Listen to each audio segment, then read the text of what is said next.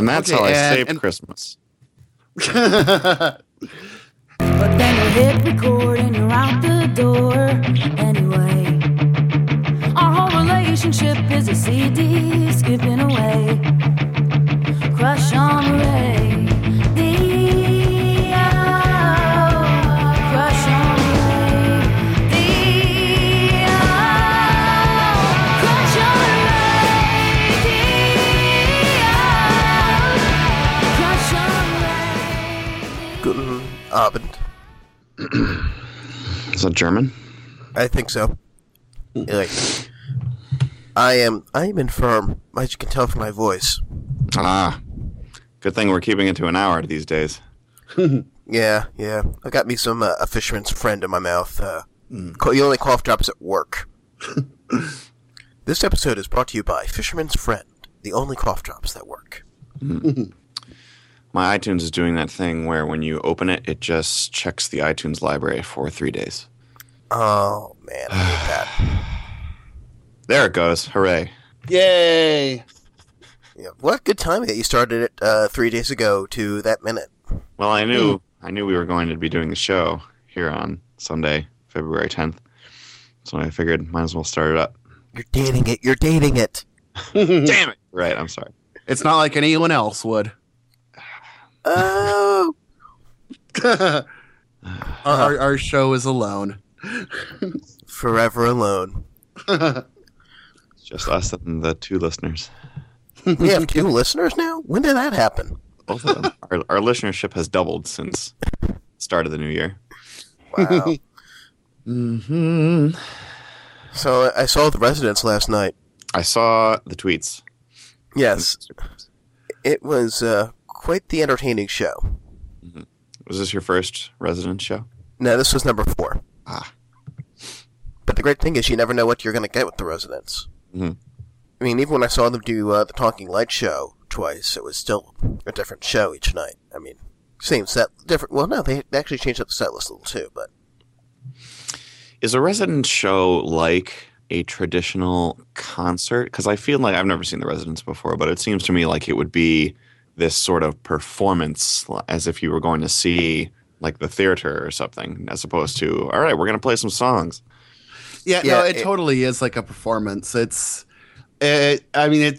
follows usually like the kind of concert form in that there is like, a lot of songs, but I mean, it is very theatrical, even when there aren't like stories and stuff between the songs. Yes. It's still very much a performance and not just some dudes getting ready to rock your face off. Well, that's good. Mm-hmm. And you said the venue was weird. Yeah, it was like this nightclub. I mean, like the kind of place... Someone on Twitter posted there, it was like the kind of place that Chris Brown would get into a fight in. Which is an odd place to see a band like The Residents. In fact, the show ended at 10 o'clock. They had to get us out because they had another event starting at 11. So how long was the show? It was almost a little over an hour and a half. But expensive? Yeah, $35. Not too bad. Yeah, and I spent $20 on merch. And more money than I really should have on beer, but that's New York for you. Yeah. I have spent much too much money on concert t-shirts. Yeah, I was considering getting an eyeball shirt, but they were $25, and I'm like, no, I have enough t-shirts. Mm-hmm. What are the shirts this time? Is it just the standard kind of black eyeball, or is it? Yeah, they had different? the standard eyeball. They had the Wonder of Weird logo shirt, and they had I think a hoodie with that item on it as well. They also had a Wonder of Weird coin, which I considered getting until I realized it was just a coin. It wasn't one of those things that unlocked like a download of something. Mm-hmm. Right. Like the press or the little backstage pass fake things that they had on like Talking Light and stuff. Mm-hmm. Yeah. I was. Do they have any of those this time, or is it all just like they CD? had leftover backstage passes from Talking Light? Oh, okay, but nothing new. Nah, they had the 2 CDs that of stuff, Mushroom and 10 2 times. Yeah, try saying that 3 times fast. 2 times. But it was an interesting show, and I'm glad I went. I'm glad I braved the elements. Ah, I forgot about the elements. Nemo, all up in our region. That sounds painful. Yeah. New York didn't. How many inches did you guys get, Rich? I don't even know how much we got, but it made my girlfriend have to go in and work on a Sunday, which is bullshit. Boo. What is her occupation that snow would make her have to go into work? Because snow usually causes people to stay home. She works for sanitation as a clerk, so. Ah. And they're responsible for snow removal. I think we got 30 inches. Wow. I remember 36 inches in the storm of 93 in Philly, but yeah, that's a lot of snow. In any case, well, we're not here to talk about weather. I think we're here to talk about film soundtracks. I got no snow. Good. I like the snow. I like a good blizzard once in a while. I canceled, my community college where I teach closed on Friday, so I had a 3-day weekend, and other than the shoveling, it was quite a enjoyable snowed-in extravaganza. Yeah. I had to work from home. Ugh. Yeah. Well, so film soundtracks. Is President's Day. Wait, what? What? Andrew will get like 2 3-day weekends in a row. Oh. Oh. Yeah, we don't, I don't think we have tomorrow off. Is tomorrow President's Day? No. Next Monday. Yes. Okay, that day we do have off. Yeah, because you had this was a 3-day weekend, and then next week will be a 3-day weekend. That's what I was saying. Mm-hmm. Yep, it's tough being an educator. Yeah, it was kind of funny too. Like speaking, well, not really speaking, but I was, since we're bi-weekly now. It was actually kind of funny because like I ended up like telling my mom that, and we ended up like getting into a fight about what whether or not bi-weekly means like twice a week or every other week, and it means both. But then on the official animated television program of Crush on Radio, Archer, they had the same fight between Archer and Ron on about the word bi-yearly. So I just thought that was kind of amusing.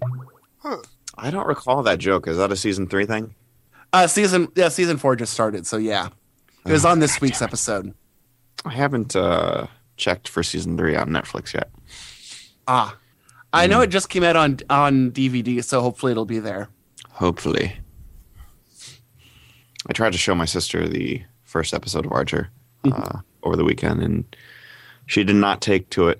But as I've said before on the program, I feel like Archer is a fine wine that you must get acclimated to in order to understand all of the running jokes. Guys, we only got an hour. Okay. Anyway, But, I guess we should talk about film soundtracks or soundtracks. something. Yes. Yeah. I think obviously I took the lead last time, so Andrew. All right. So my film soundtrack of choice is from the 2004 comedy drama film Garden State, which was written and directed and stars Zach Braff along with Natalie Portman and Peter Sarsgaard and Ian Holm, which is about a guy coincidentally named Andrew, who is a 26-year-old actor, and he returns to his home state of New Jersey after his mother dies, and he kind of undergoes this sort of personal awakening. I wouldn't really consider it a coming of age film because he doesn't really get older, but he does kind of undergo this personal awakening, which speaks to me as somebody in his mid-20s who also has no idea what he's doing with his life. The soundtrack was compiled, I believe, exclusively by Zach Braff. Zach Braff is also the main guy from Scrubs. He was also in a movie called The Last Kiss, which is quite good.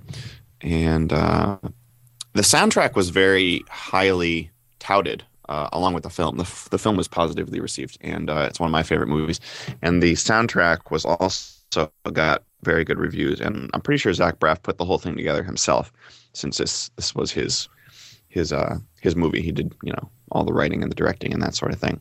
I don't know how we want to do this, but the soundtrack features such artists as Coldplay, The Shins are on there a couple times, 07, Colin Hay, Carey Brothers, Remy Zero, Nick Drake, Thievery Corporation, Simon and Garfunkel, Iron and Wine, Frou Frou, Frou Frou?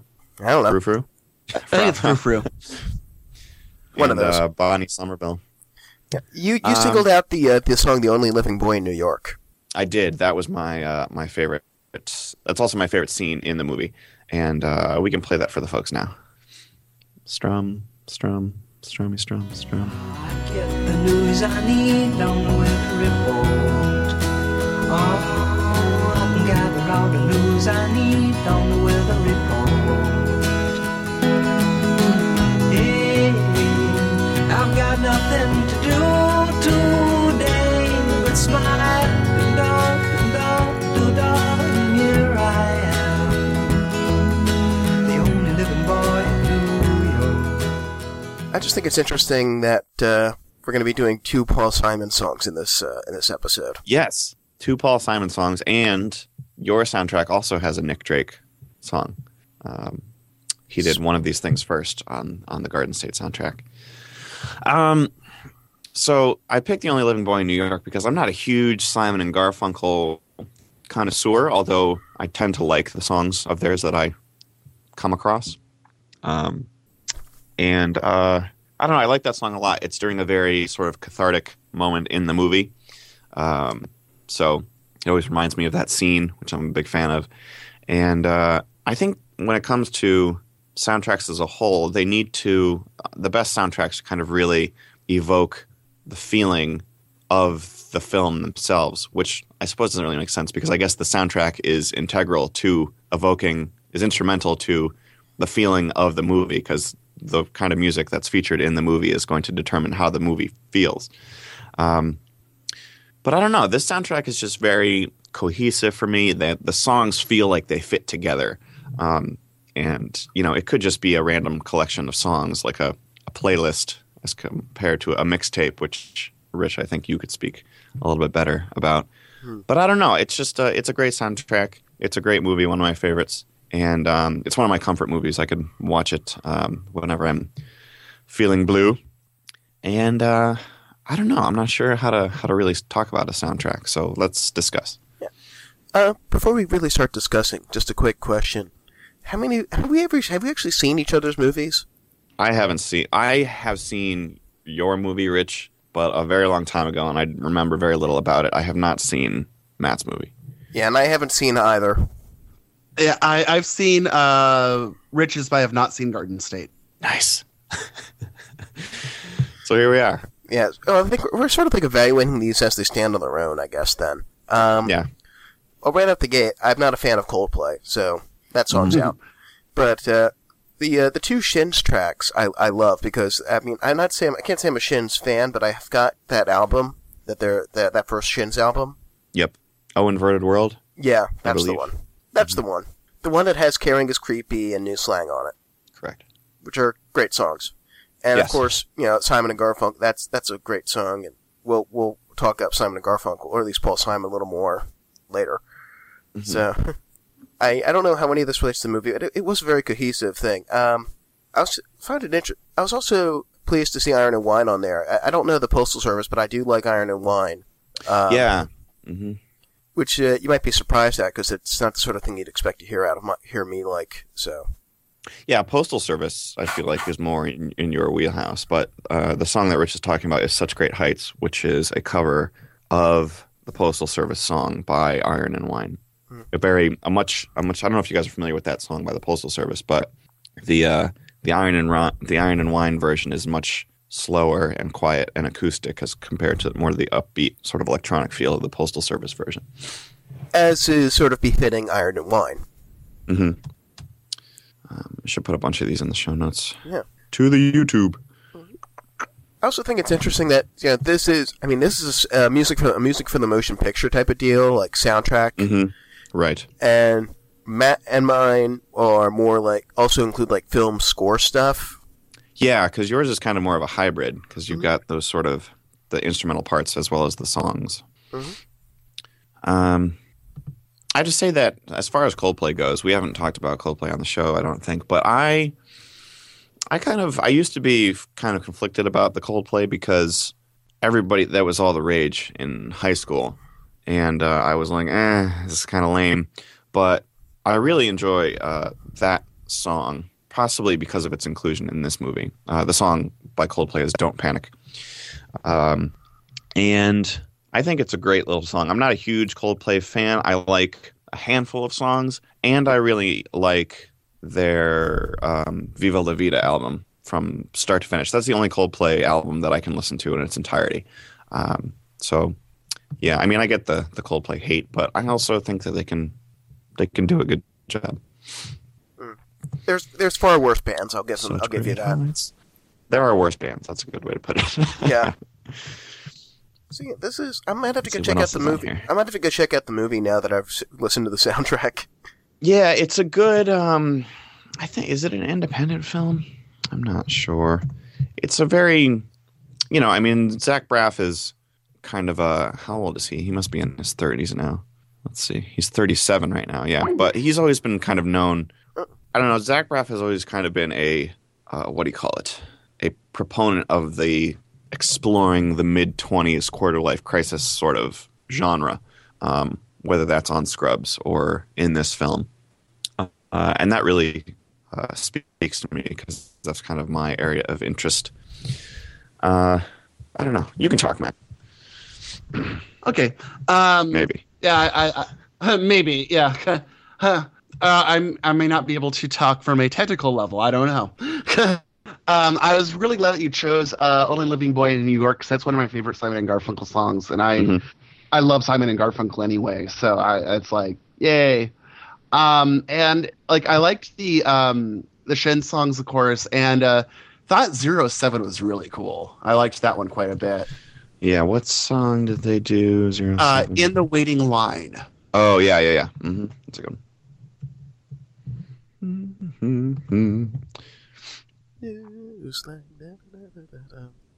Yeah, the soundtrack kind of, like I said, the film itself is kind of independent and very indie feeling, and dealing with the mid-20s sort of genre, and the soundtrack kind of has that same feel of being sort of indie, kind of off the beaten path, but also kind of uplifting and comforting at the same time. Like a warm sweater. Yes. Yeah, I'll have to go check out the movie one of these days. Yeah, I don't. I know it got positive reviews, and I think that most people who see it like it. Hello? Yeah, hi, Matt. Okay. Where did I get cut off? I thought we got everything. Oh, where I was about to talk about the title, and then it. Oh no, I didn't get that at all. Yeah, we didn't. We thought you were done. We heard that that "Only Living Boy in New York" was your favorite Simon and Garfunkel song. Okay. And we talked a little bit about 07, right? Yeah. Okay. Yeah, a little bit.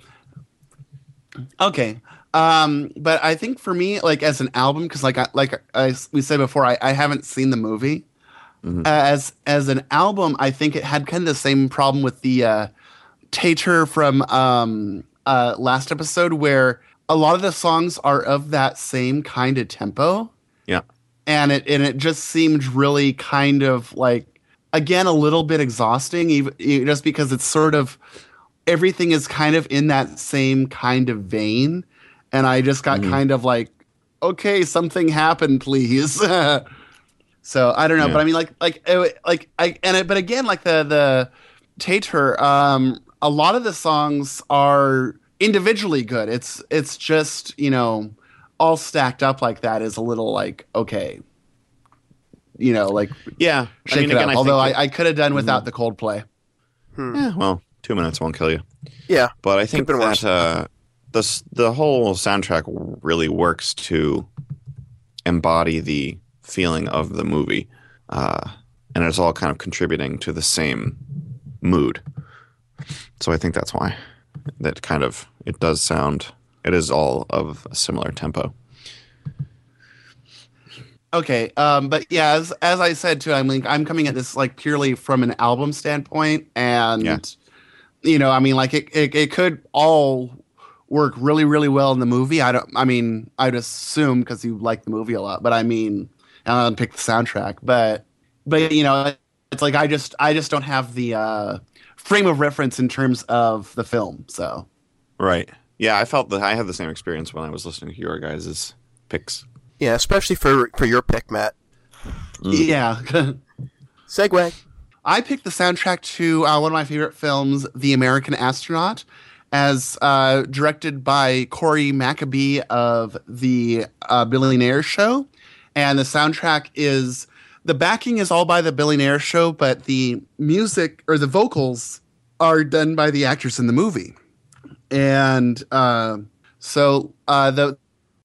and basically the apparently the kill switch phrase is to tell people that the song I picked was A. Is that correct? Yep. Yeah. Did it go through? That time it did. I know, A-E-I-O-U. You sweet thing. Yes, A-E-I-O-U. I owe you nothing, but sometimes you owe me, I-E-A-I-E. Hey, I'm talking to you when I say why. The souls of my old dead dogs still out at the sirens. So call the cops and call the fire trucks and call the... Did we get a record? Okay, that went through. Hot fucking damn. All right. Okay. The movie is kind of a musical in its own right, so there is kind of a narrative, which I guess maybe means that this wasn't necessarily the best album to pick. So I'll give kind of a crash course in the film. Basically, it's a film that's the story is one of the series of trades kind of movies, kind of storylines. The thrust of the film is basically getting the only man on Venus, which is populated solely by women except for the one man, has died, and his family back on Earth want to have the remains just so they can give a proper burial and funeral, and are prepared to pay very highly for Johnny R's remains. But the thing is that the women of Venus will not give up the remains until they get a replacement man. So what they need to go and get the man, they have to go to Jupiter which is a mining planet and populated only by men, to get the boy who actually saw a woman's breast. That's how they keep the miners in line, is because even there's no women on the planet. But what they do is, like, every day for the good miners, the ones who have done like the best job, they get to go and listen to the boy who actually saw a woman's breast describe the breast. And that's where that's the song that A is the opening song for the boy who actually saw a woman's breast.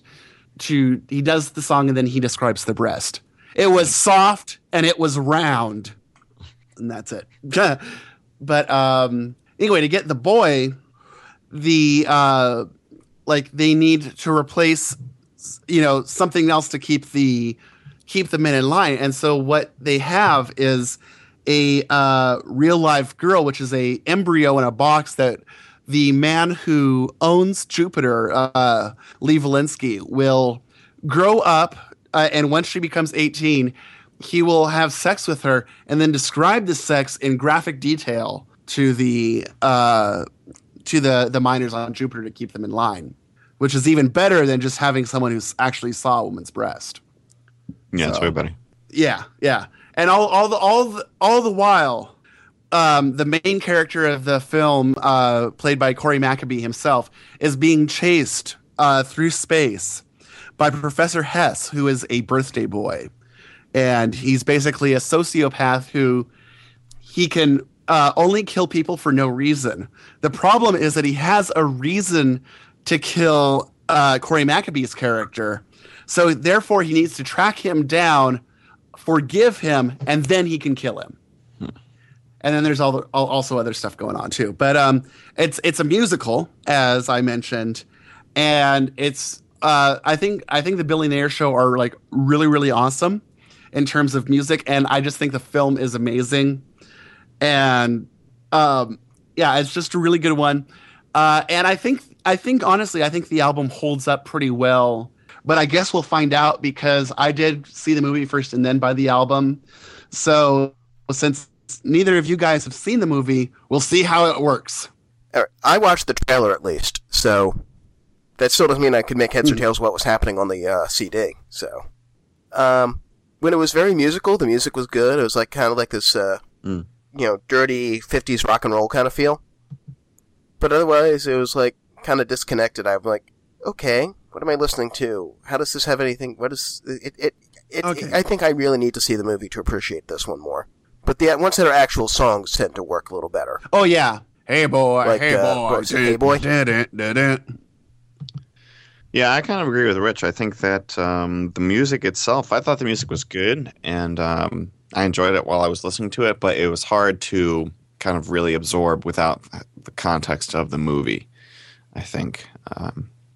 So I think seeing the movie would help me sort of get a better sense of what's going on, because it does sort of have at least somewhat of a narrative to it, in the sense, at least in the very least, since that it follows the plot of the movie, but without knowing the plot of the movie, it can be, I think, less accessible. Fair enough. And yeah, it's like, I think it's on Netflix, and I very highly recommend the movie, honestly. I really do. In fact, when we were talking about movies, the movie show from last season, I ended up going with Hedwig, but I was very close to choosing American Astronaut. So it was one where I almost like flipped a coin practically. Yeah. Wikipedia says that this is a space western. Oh, there we go. Yeah, that's kind of. Yeah, it's as good a description as any, really. Yeah, I like the space western as a genre. Yeah. And Corey Maccabee has done another film, which was actually released as a serial, but you can get it on DVD as basically all one thing, called Stingray Sam, which is another space western kinda. And it's kind of similar in structure in terms of sound, songs, and being a musical to American Astronaut. It's similar in structure to American Astronaut in that it's like the musical, but it's really good. But apparently the Billy Nair show have either like officially broken up or maybe just gone on hiatus, and he's got a new project called Captain Ahab's Motorcycle Club, which actually seems to be kind of intended to be more of a collaborative, crowdsourcing kind of film and music collective. And I've thrown a link to Captain Ahab in the show notes. So, but yeah. Yeah, my only exposure to Billy Nair prior to this was occasionally they play a song by the Billy Nair show on the Hour of Slack. Mm-hmm. And don't ask me to identify anything, because I can't. Yeah, I think Corey Maccabee is a subgenius, I think. Because I think they've played X-Day at least once, so... Yeah, for those who are not in the know, Andrew, the Hour of Slack is the radio show podcast of the Church of the Subgenius, the only religion that promises you eternal salvation for $35 now? I think it's $35, yeah. Okay. Yeah, I got in when it was still $30. Yeah, same here. Yeah. Eternal salvation or triple your money back. Yes. All right, we better get to this last one before everything completely dies. My pick this week is the soundtrack to my favorite film by Wes Anderson, no relation, The Royal Tenenbaums, featuring a score by Mark Mothersbaugh, which is why I checked the movie out in the first place, I'll admit. But I got hooked on. Is he the guy from Devo? And yes. Oh, okay. But it doesn't sound like any Devo music at all, does it? No. Yeah. So that's why I checked out the movie, but I fell in love with it, and I fell in love with Wes Anderson, and there's so many great songs on the soundtrack, but the best one is obviously Me and Julio Down by the Schoolyard by Paul Simon. So let's hear a little of that. Down and spit on the ground every time my name gets mentioned. The Papa said, oh, if I get that boy, I'm gonna stick him in the house of detention. Well, I'm on my way. I don't know where I'm going. I'm on my way. I'm taking my time, but I don't know where. Goodbye to Rose, the queen of Corona. See me and Julio down by the schoolyard. See me and Julio down by the schoolyard. Me and Julio down by the crack house. Now everybody's me. Anyway, yeah. So it's a alternately hilarious and sad movie. The story is basically Royal Tenenbaum, the deposed patriarch of the Tenenbaum family, who's been separated from his wife for roughly 20 years. Finds out that his wife is courting the family's former accountant. Meanwhile, there's children who are former prodigy. All former child prodigies. One a playwright, one a tennis prodigy, and one a business prodigy. All find themselves moving back into the house due to their own collapses. And Royal moves in as well to try to win his wife back by claiming he has stomach cancer. And it just goes from there. And the song Me and Julio is played during a scene where he's introducing him, where he's taking his grandchildren out and showing them the fun side of New York. And it's worth noting that this movie takes place in this sort of fairy tale New York that doesn't really exist.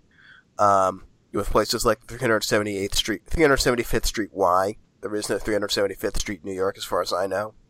And but it's a really interesting movie. Great songs. In fact, there's a couple songs in the movie that aren't on the soundtrack. Ruby Tuesday by the Rolling Stones and Everyone by Van Morrison. But the soundtrack does have a really cool orchestral version of Hey Jude. So I think this really stands up well on its own. You might recognize some of the songs on the soundtrack, by the way, that from another pick of mine. So yes, Nico. Yes. Hopefully they went up for a little better in context here. They actually did, kind of, because I remember being a little pained by the Nico pick, but for some reason, maybe because there were fewer songs by her, I enjoyed them in the context of the soundtrack. So I don't know if we recorded the part where I said this earlier, but I saw this movie years and years and years ago. I was probably in high school, and I remember very little of it. But it has, because of the soundtrack, it's made its way back onto my to-watch list. And I enjoyed all of the sort of musical interludes by Mark Mothersbaugh. I thought those were quite cool. And most of the artists are artists that I've heard a lot about, but I haven't really listened to it all. So, like Bob Dylan, I can probably name you 2 Bob Dylan songs, and I would have to think really hard of what the second one is. If you want to start with Bob Dylan, start with Blood on the Tracks. Okay. Blood on the Tracks. And Elliott Smith, The Clash. Whatever you do, by the way, don't start with the album that has Wigwam on it. That's okay. That is Self-Portrait, and that is Verboten. Got it. Is Wigwam a good song? Yes, but Self-Portrait is not a good album. Okay. The Velvet Underground. So a lot of artists that I have heard of, but I'm not really familiar with. And Me and Julio is a great song that I only knew about because Dave Matthews Band used to cover it way, way, way, way, way back in the very, very early days, back in 91 and 92. So I was a little bit familiar with it. So it was nice to hear the original. And yeah, overall, I think the soundtrack has inspired me to watch the movie at some point in the future.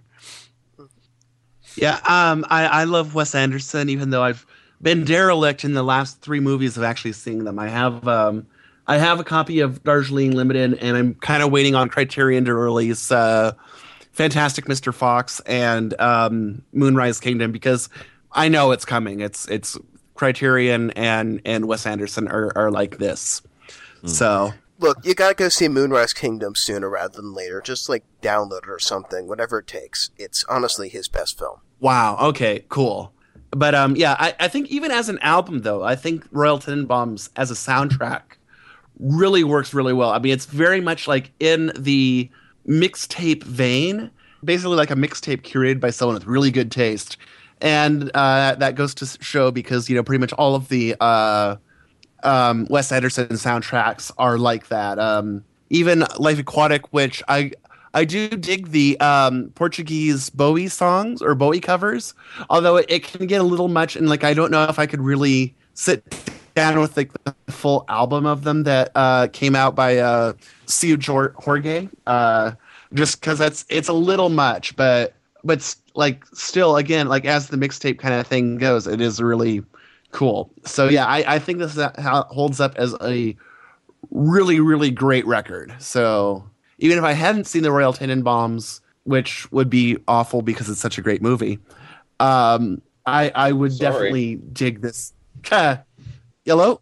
Hi. Yeah, we're here. Okay. I would definitely dig this soundtrack. My work here is done. I haven't. So, yeah, I mean, I'm not too well versed in the Wes Anderson filmography. I did see Moonrise Kingdom, and I thought it was good.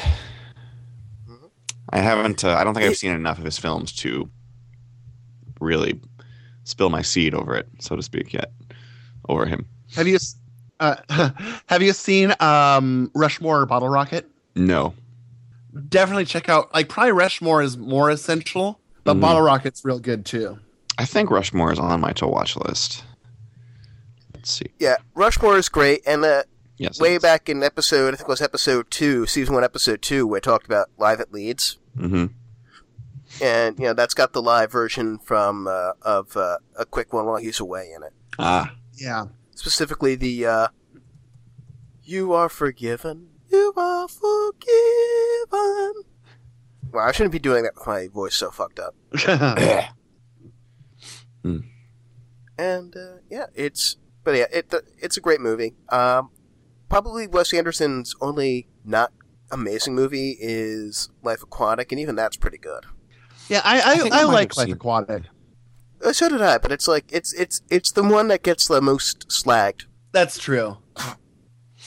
But for me, my favorite movie is Moonrise Kingdom. My favorite soundtrack is Royal Tenenbaums. Cool. So yeah, but yeah, he's an auteur. You know, he plans everything out meticulously. Like there's the increasing use of like symmetric framing of shots. Yeah. I love that. Like also like in Royal Tenenbaums, the Futura Bold is pretty much on every single sign or bus or anything. It's just gives it a really kind of cool effect if you notice it, because it's like, you know, you see like a school bus that has it a bold, and school buses don't usually have Futura Bold on them, you know, or yeah, and it's just a really cool effect. And it's actually kind of funny because there's the Seattle Convention Center all uses Futura Bold on its sign, and it's always like, oh, we're in a Wes Anderson movie now. Great. Well, the connection's obviously going to hell. We better wrap this up. Yeah, made it through. Ooh, it's going to be fun editing this. Where can we find each other online? Andrew, go. AndrewMarvin.net, Andrew Marvin on Twitter, Andrew Marvin on app.net, and the rest of the internet. Matt. KittySneezes.com, and Kitty Sneezes on Twitter, Tumblr, and all that other stuff. Yay, I'm Sanspoint.com, Sanspoint on Twitter, Sanspoint on the AppNet, Sanspoint on the Last FM, and OneUpBreathMint.com occasionally gets updated too. Mm-hmm. And we're, of course, CrushOnRadio.com, Crush On Radio on the iTunes, and the Twitter. Leave us a review. Love us. We love you. Don't rate this episode. We're also on the Facebook. Well, if you rate this episode 5 stars, because of all we had to put up with. Yes. We deserve it. Yes. So, this is Matt. Thank you for putting in from Benghazi. And we'll talk in 2 weeks. All right. Hooray. Bye. Bye. Bye.